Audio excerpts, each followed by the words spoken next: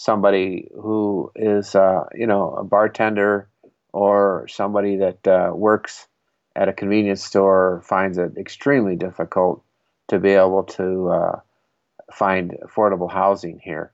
And with that in mind, when I called the city and I talked to one of the planners who I knew fairly well, and I told her what I was thinking. I mean, the first comments out of her mouth were, "Boy, do we want to talk to you." Welcome to the Tiny House Lifestyle Podcast, the show where you learn how to plan, build, and live the tiny lifestyle. I'm your host, Ethan Waldman, and this is episode 52 with Bob Lieb, the founder of Escalante Village. I asked Bob on the show because I've been seeing lots of posts online about Escalante Village, which is a riverfront tiny house community in Durango, Colorado. And what really struck me about Escalante Village is the mix of a fantastic location close to the downtown of a desirable city, the price point of very affordable rent, and a mix of tiny houses that are available for rent and also empty spaces where people can bring their own tiny houses. I wanted to have Bob on the show because I wanted to hear about his vision for the community, as well as the challenges that he faced in going through zoning and planning and all those things that everyone is going to need to go through as they work to legalize tiny houses or develop a tiny house community in their own town. I hope you stick around because it's a great interview. The Tiny House Lifestyle Podcast is sponsored this week by the Tiny House Design Build Certificate at Yestermorrow in Waitsfield, Vermont. The Tiny House Design Build Certificate is for everyone from professionals entering the tiny house market to DIYers who want to design and build their own home. This is the most comprehensive tiny house course available. The curriculum covers all the must-knows for the tiny house design build and offers students hands-on experience designing, drafting, and building a tiny house on wheels for a real client. To learn more, visit yestermorrow.org/tiny and use the coupon code PODCAST to waive the $25 application fee. Again, that's Yestermorrow, yestermorrow.org/tiny, and use the coupon code PODCAST to save $25. Thank you so much to Yestermorrow for sponsoring our show.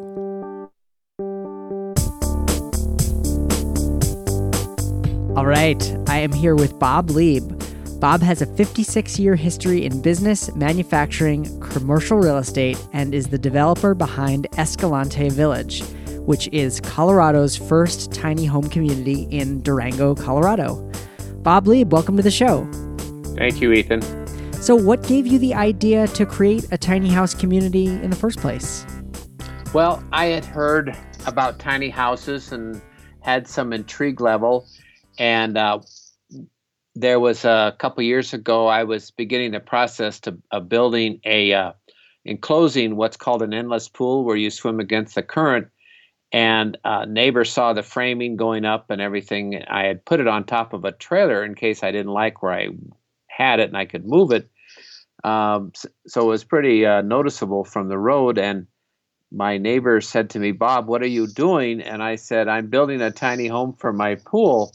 And that night I went to bed, and as I do more than often than I should, I started thinking real hard about the tiny home thing that was running through my brain. And I had a piece of investment property that was in a very wonderful location in Durango, one of only two developable lots on the river that are left in town. The other is next door to ours. And I started thinking, boy, that would be kind of fun to do a tiny home development there. And so I immediately started getting online and looking about tiny homes. I came more intrigued. I saw where there was a tiny home jamboree in Arlington, Texas coming up soon. And so I went to that. My son, who had been in business with me in some real estate ventures, now lives in Houston. He came up from Houston for it, and we both got quite interested and intrigued and thought it was a lot of fun. And it's been an idea that hasn't left my side for what's a year and a half now. Well, that's fantastic. You know, the tiny house community needs people like you who are experienced in development to help pave the way for these kinds of communities. If there's one thing that I hear more often than anything else from people who are both hoping to live in a tiny house and people who already live in a tiny house, is that they struggle to find a place to park it, and a lot of them want to live in a community type setting.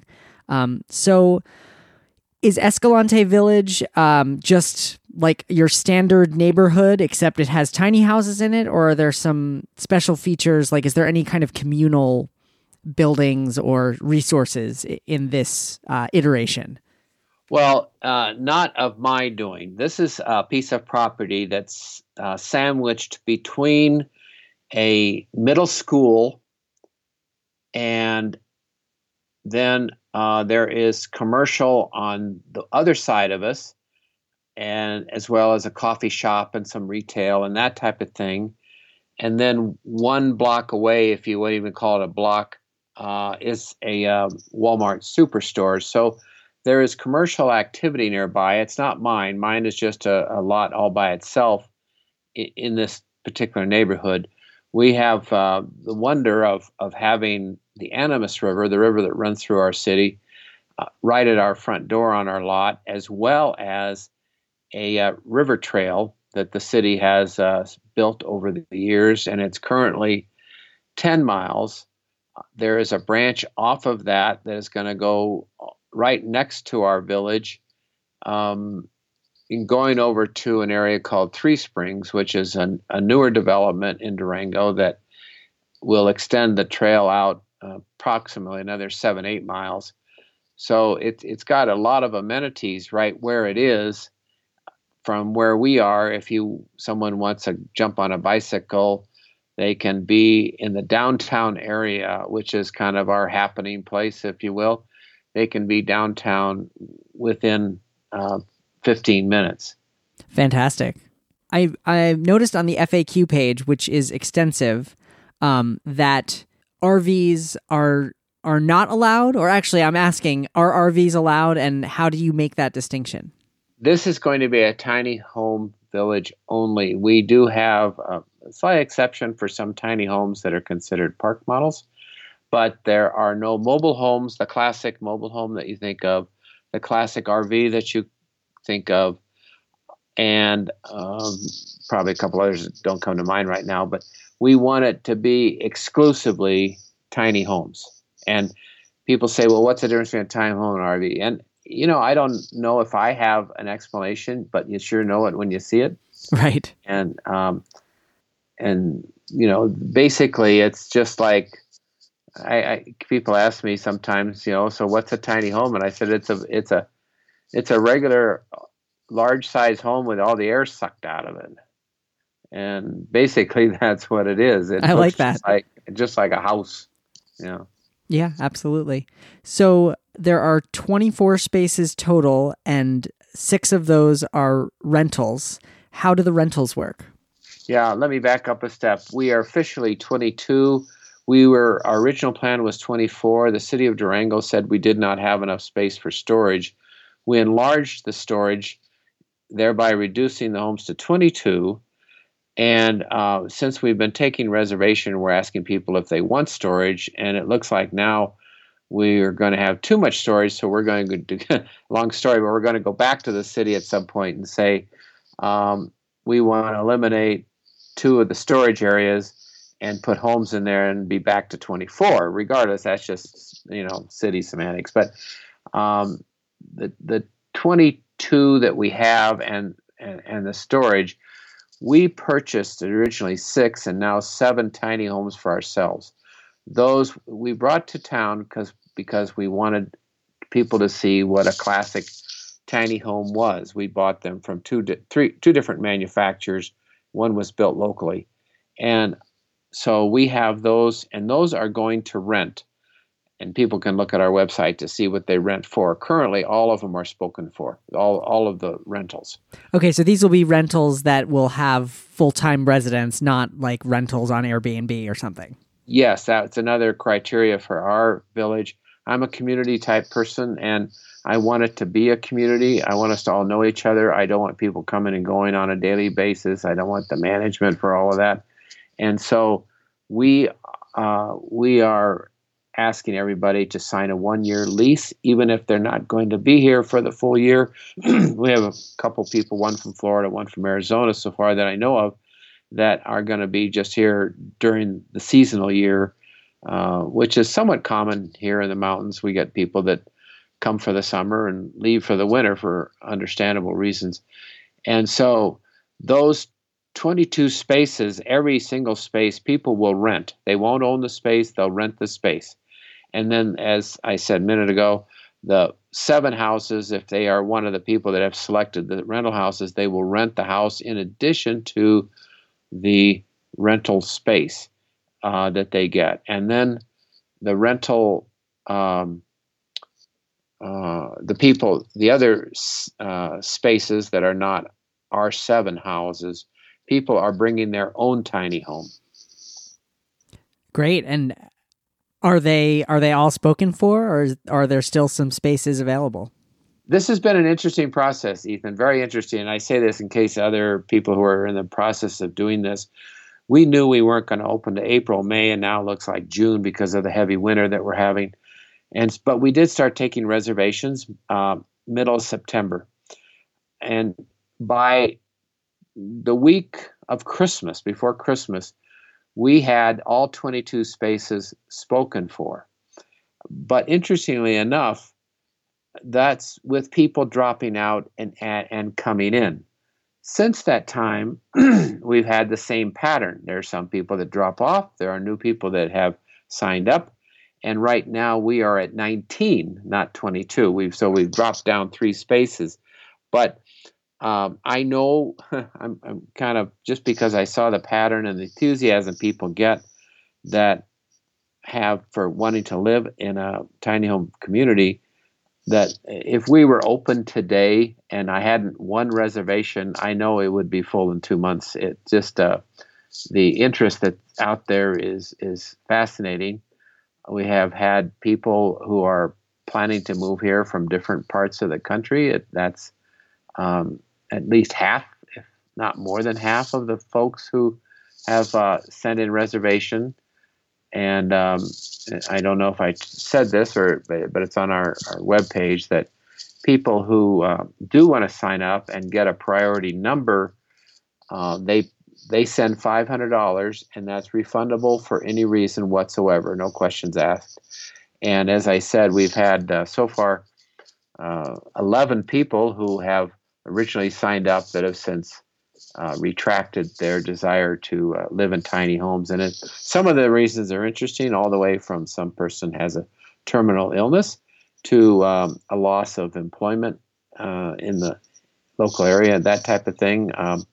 So all the reasons are varied, but at the same time, it's fascinating. And while I've been in real estate for a while, as half of my profession in life, it's my sometimes I say it's my part-time job, but I've never done much in the residential area. I've all just done commercial, primarily industrial buildings and retail stores and that type of thing. And so I'm learning the trade, but it's interesting how fluid people are these days with regards to how life quickly changes for them, certain reasons, and that necessitates or desires a need to live somewhere other than where they thought they were going to live or where they are living. So anyway, I impart that knowledge for what it's worth. Yeah. And, it seems like, given the desire for this type of, I don't want to call it housing, but I guess it is housing. It seems like a great business opportunity for someone who might happen to own land in a place where people want to live. Are you finding that, the numbers are working out well for this? Like, are you excited about it? Well, let me say this. The numbers were better before I have now come to grips with the reality of what I am doing. As I said, I haven't done residential before, but also our community is very strict with regards to development. It has not been an easy process. The requirements of the city with regards to information that they want from us has given us so far a engineering budget that is an engineering amount that so far has doubled what I originally anticipated. And some of the prices for construction are coming in higher than I originally thought.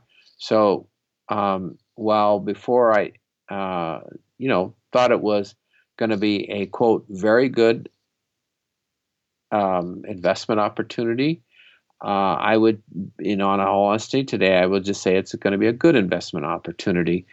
And but you don't know until you pay the last construction bill, and then it also depends upon whether or not your imagination of trying to concoct how you're going to manage it, if that falls within your proposed budget, that's also something to think about. So, but anyway, a lot of it is just because we have some very, just thousands of rules about how you can and cannot develop. And our city is especially protective of the river, and they're protective of the view of the river, and they're protective of, a lot of other things. We're a tree city, as an example, which means every tree we cut down, we have to measure, to make way for development. We have to measure the tree stub at the base, and then multiply that times 2 and have that number at least be duplicated somewhere else on the property when we landscape. Things like that. It's kind of interesting, to say the least. Yeah, no, it sounds like there are a lot of hurdles that you had to kind of jump over to satisfy the city. But I will say, kudos to you for going through it, and also good on Durango for being willing to allow it to happen, because, we hear about people who are just told absolutely not, like, you cannot live in a tiny house in this town. So at least there is some wiggle room there to get it done. Yeah. And Ethan, I will say I commend the city of Durango. I think our leadership is all about a progressive attitude towards different types of development. We, not unlike a lot of other mountain towns, we have challenges relative to what people can make, what income they can make versus what it costs to live here. We have a tremendous amount of young early retireds who have moved here, people that have brought their wealth with them. And that dynamic, like I said, in other mountain towns, have driven up the prices of real estate, where somebody who is, a bartender or somebody that works at a convenience store finds it extremely difficult to be able to find affordable housing here. And with that in mind, when I called the city and I talked to one of the planners who I knew fairly well, and I told her what I was thinking, I mean, the first comments out of her mouth were, "Boy, do we want to talk to you." So the city has been very open. We have had no issues going through 2 sessions with the Planning Commission and getting approval from them. That's a citizen board.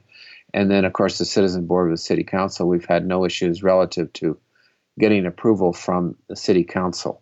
Our issues, as I referred to a little bit earlier, primarily with all of the finer details that the planning staff has, the engineering staff has, the people that govern the stormwater management plan, all of those types of things have been the part that's taken, I've lost a few hairs over. So that actually made me wonder, about the infrastructure that you are providing. So what does each home site include in terms of utilities, and what is the tiny house actually parking on? Is it gravel? Is it, a concrete pad? Maybe you can talk about that. Okay, let me explain that. But first of all, I agree with what you said. So many tiny home people, as I've learned, there are 4 tiny homes for sale in this town. I purchased one of them, so there's now 3. One of those 3 is sitting on our property with a for sale sign on it. People have built tiny homes but they can't sell them to anybody because when the reality of where to put it comes up, um, that's hard because even if somebody's got 5 acres out in the middle of nowhere, there's still quite a bit of infrastructure beyond the tiny home that they have to invest in. Whether it be, how are they going to do power? How are they going to get rid of wastewater, their sewer? And, how are they going to heat their space and where are they going to put it? Is the building department going to allow it? They have to make sure that it was built according to the standards that the building department would allow. So there are just a ton of issues that people find when they go, I think I'm going to buy a tiny home and put it on 5 acres. So even if there is no city code or county or city code standards, there still is the infrastructure area that is so extremely problematic and or expensive beyond that. Okay. So that being said, I think that's why we've had the success that we have had to date. Our 22 homes and perhaps 24 eventually, all will have city water piped individually to their unit. They will all have sewer from the local sanitation district, and that obviously goes away in a pipe. And then they will have electricity that comes individually to their space, just like you would at an RV park or some mobile homes parks. And then we will not have gas, but they're allowed to have a 20-pound propane tank if they choose to have that for heating or for cooking. So what else did I miss? Oh, yeah. And then we are buried within our electrical lines underground. We will have a cable that is connected to a internet provider.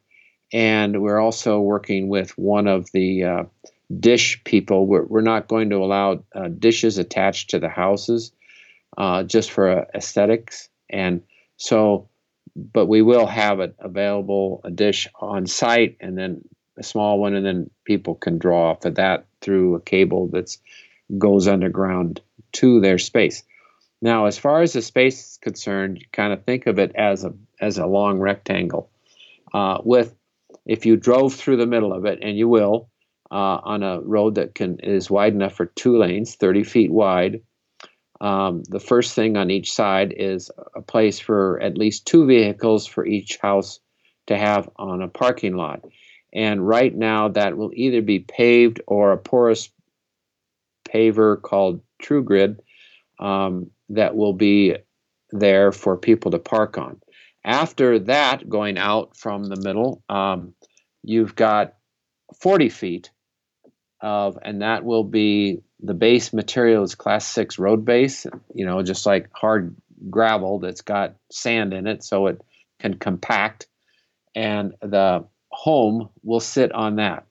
And then their space is 20 feet wide, so now depending upon how wide their house is, the rest of that is a patio space, and they can put down there anything they want, whether they want to either leave it or they want a wood patio, they want to put stone pavers down for a patio, however they want to do it, and then put out some chairs or whatever would make them feel happy and comfortable. So the spaces that the houses go on, as I mentioned, it's 40 feet deep, 20 feet wide.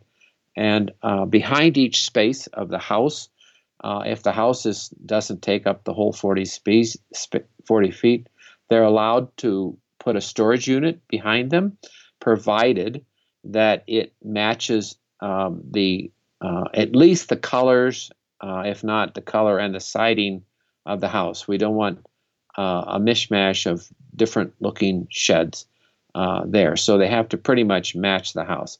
One of the rules of the village will be that any loose things, bicycles, tricycles, I don't care what it is, if it's at night, has to be put in storage behind the house. We don't want a bunch of just a junk lying around. Again, that's for aesthetics.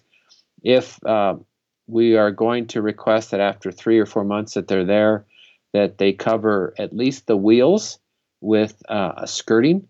If not the whole house, they can do the whole house, of course.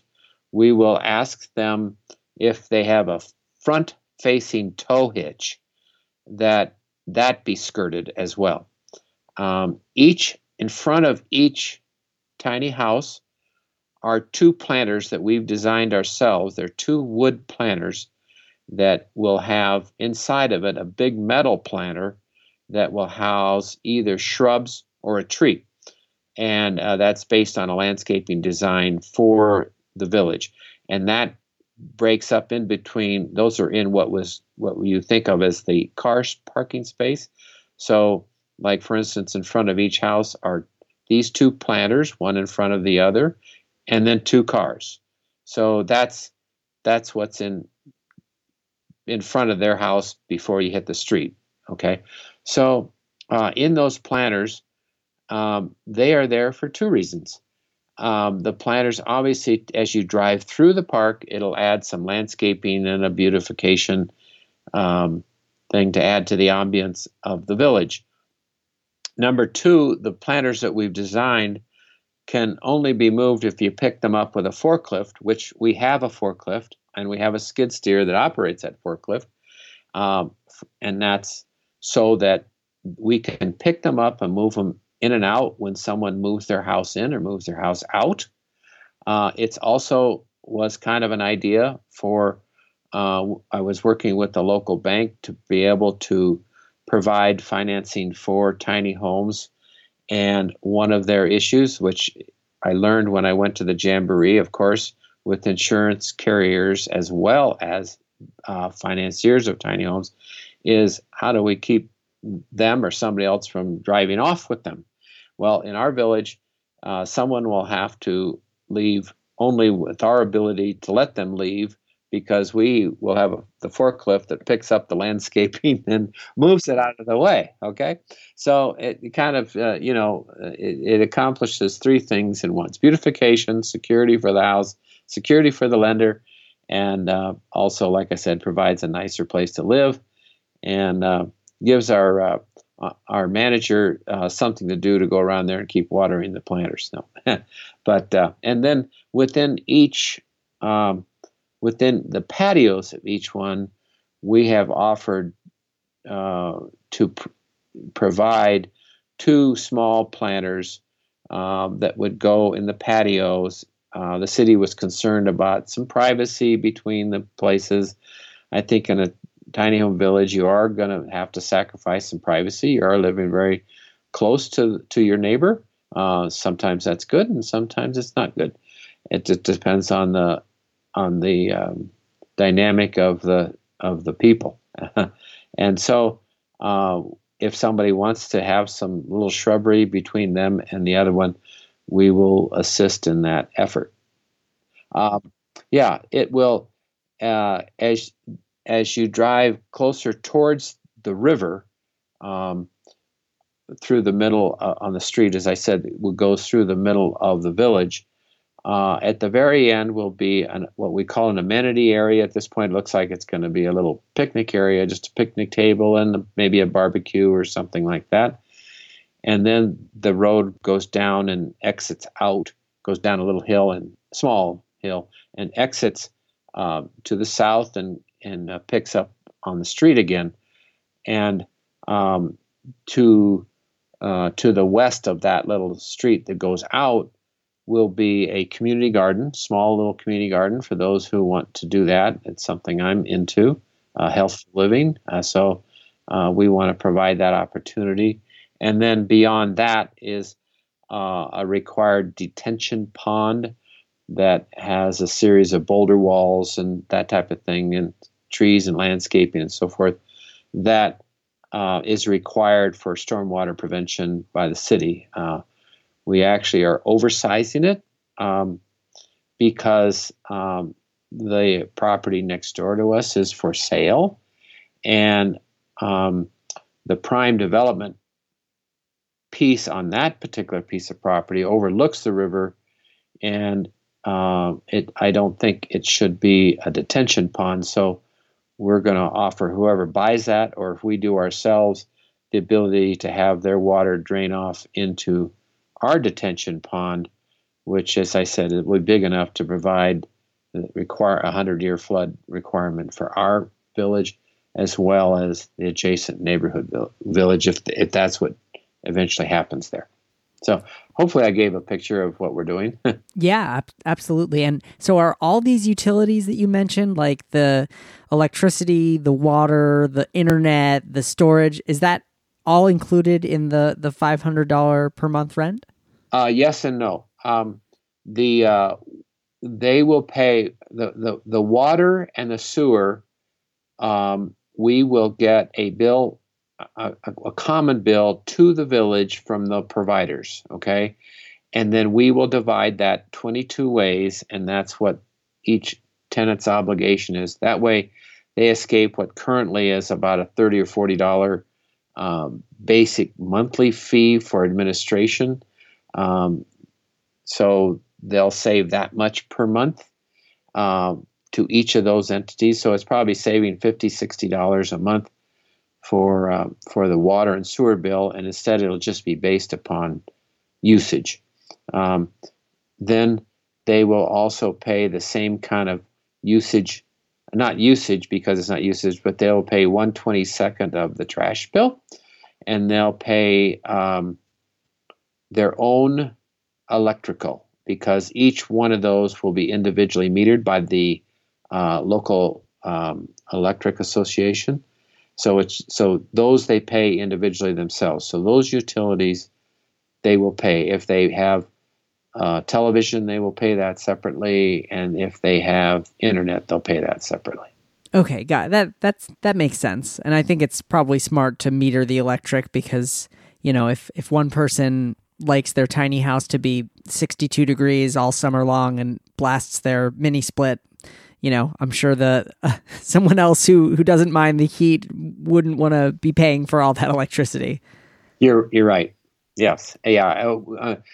I think fortunately it worked out probably in the long run, a little better for water and sewer because while electrical is highly variable depending upon the people who use it, water for a tiny house, as I understand it, generally isn't. I mean, you do your dishes and you flush your toilet and take a shower or bath every day, and that's it.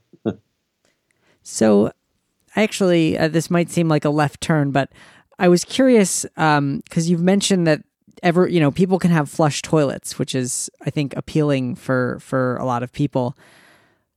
However, a lot of tiny houses that have already been built likely have a composting toilet. So will you require that tiny houses have flush toilets in Escalante Village, or can you use a composting toilet if that's already in your house? Ethan, on that, I've been asked that quite often.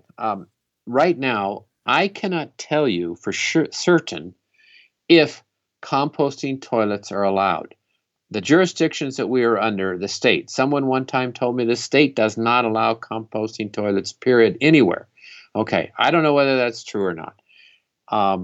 Then the city of Durango, I have not heard if they will allow or disallow composting toilets, but I have advised each of the people who have asked that question and said that their house does have a composting toilet to at least inquire at the city to see if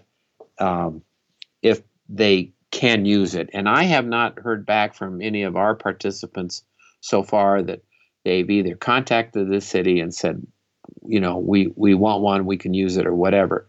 The situation is, of course, that if the city tells them no, they can't use it, then they have the option of either just using it anyway. We don't have composting toilet policemen, fortunately, in this city. And so they can either just go ahead and use it that way, or it's not that difficult to hook up a 3-inch sewer line to it and just run it down to the sewer outlet that'll be provided to each space. Right. Well, I have one more question for you, which is, what is your advice to people who want to create tiny house friendly communities? And another way of asking that question is, what advice would you give yourself at the start of this project, knowing what you know now? Oh, yeah. Boy, Ethan, the answer to that, you and I probably want to go to bed before it's time to finish answering that question. Okay. but in trying to keep it brief, I've said to myself a couple times, because this process has taken much longer. It's been frustrating at times. It's been more expensive than I thought. It's hard to sit here today and say, would I do this if I knew I was going to have those things before me a year and a half after coming up with starting the process, would I still do it? And one day I say yes, and one day I say no. So that's the honest answer. But I still think more often than not, I will tend to say yes, because it's been I've always done things that are in my life that are different and unique, all the way from my very, very first business adventure when my wife and I went into the bikini manufacturing business in 1963, and then when we moved here and decided to do backpacks, we were probably the first people on the planet to develop a backpack for a female with female colors and flowers. And we obviously did that from because we had been in the bikini business when we were in California. So now here I am doing, again, something very different, which is a tiny home village. And so the things that would say, yeah, I'm glad I'm doing it, and I'm happy I'm doing it, is that, number one, I guess maybe because I'm older, a lot older now, and some of the negatives don't matter and don't bother, because I'm not trying to build a career or build a fortune. It's not that long before whatever I own physically on this world belongs to my children. And so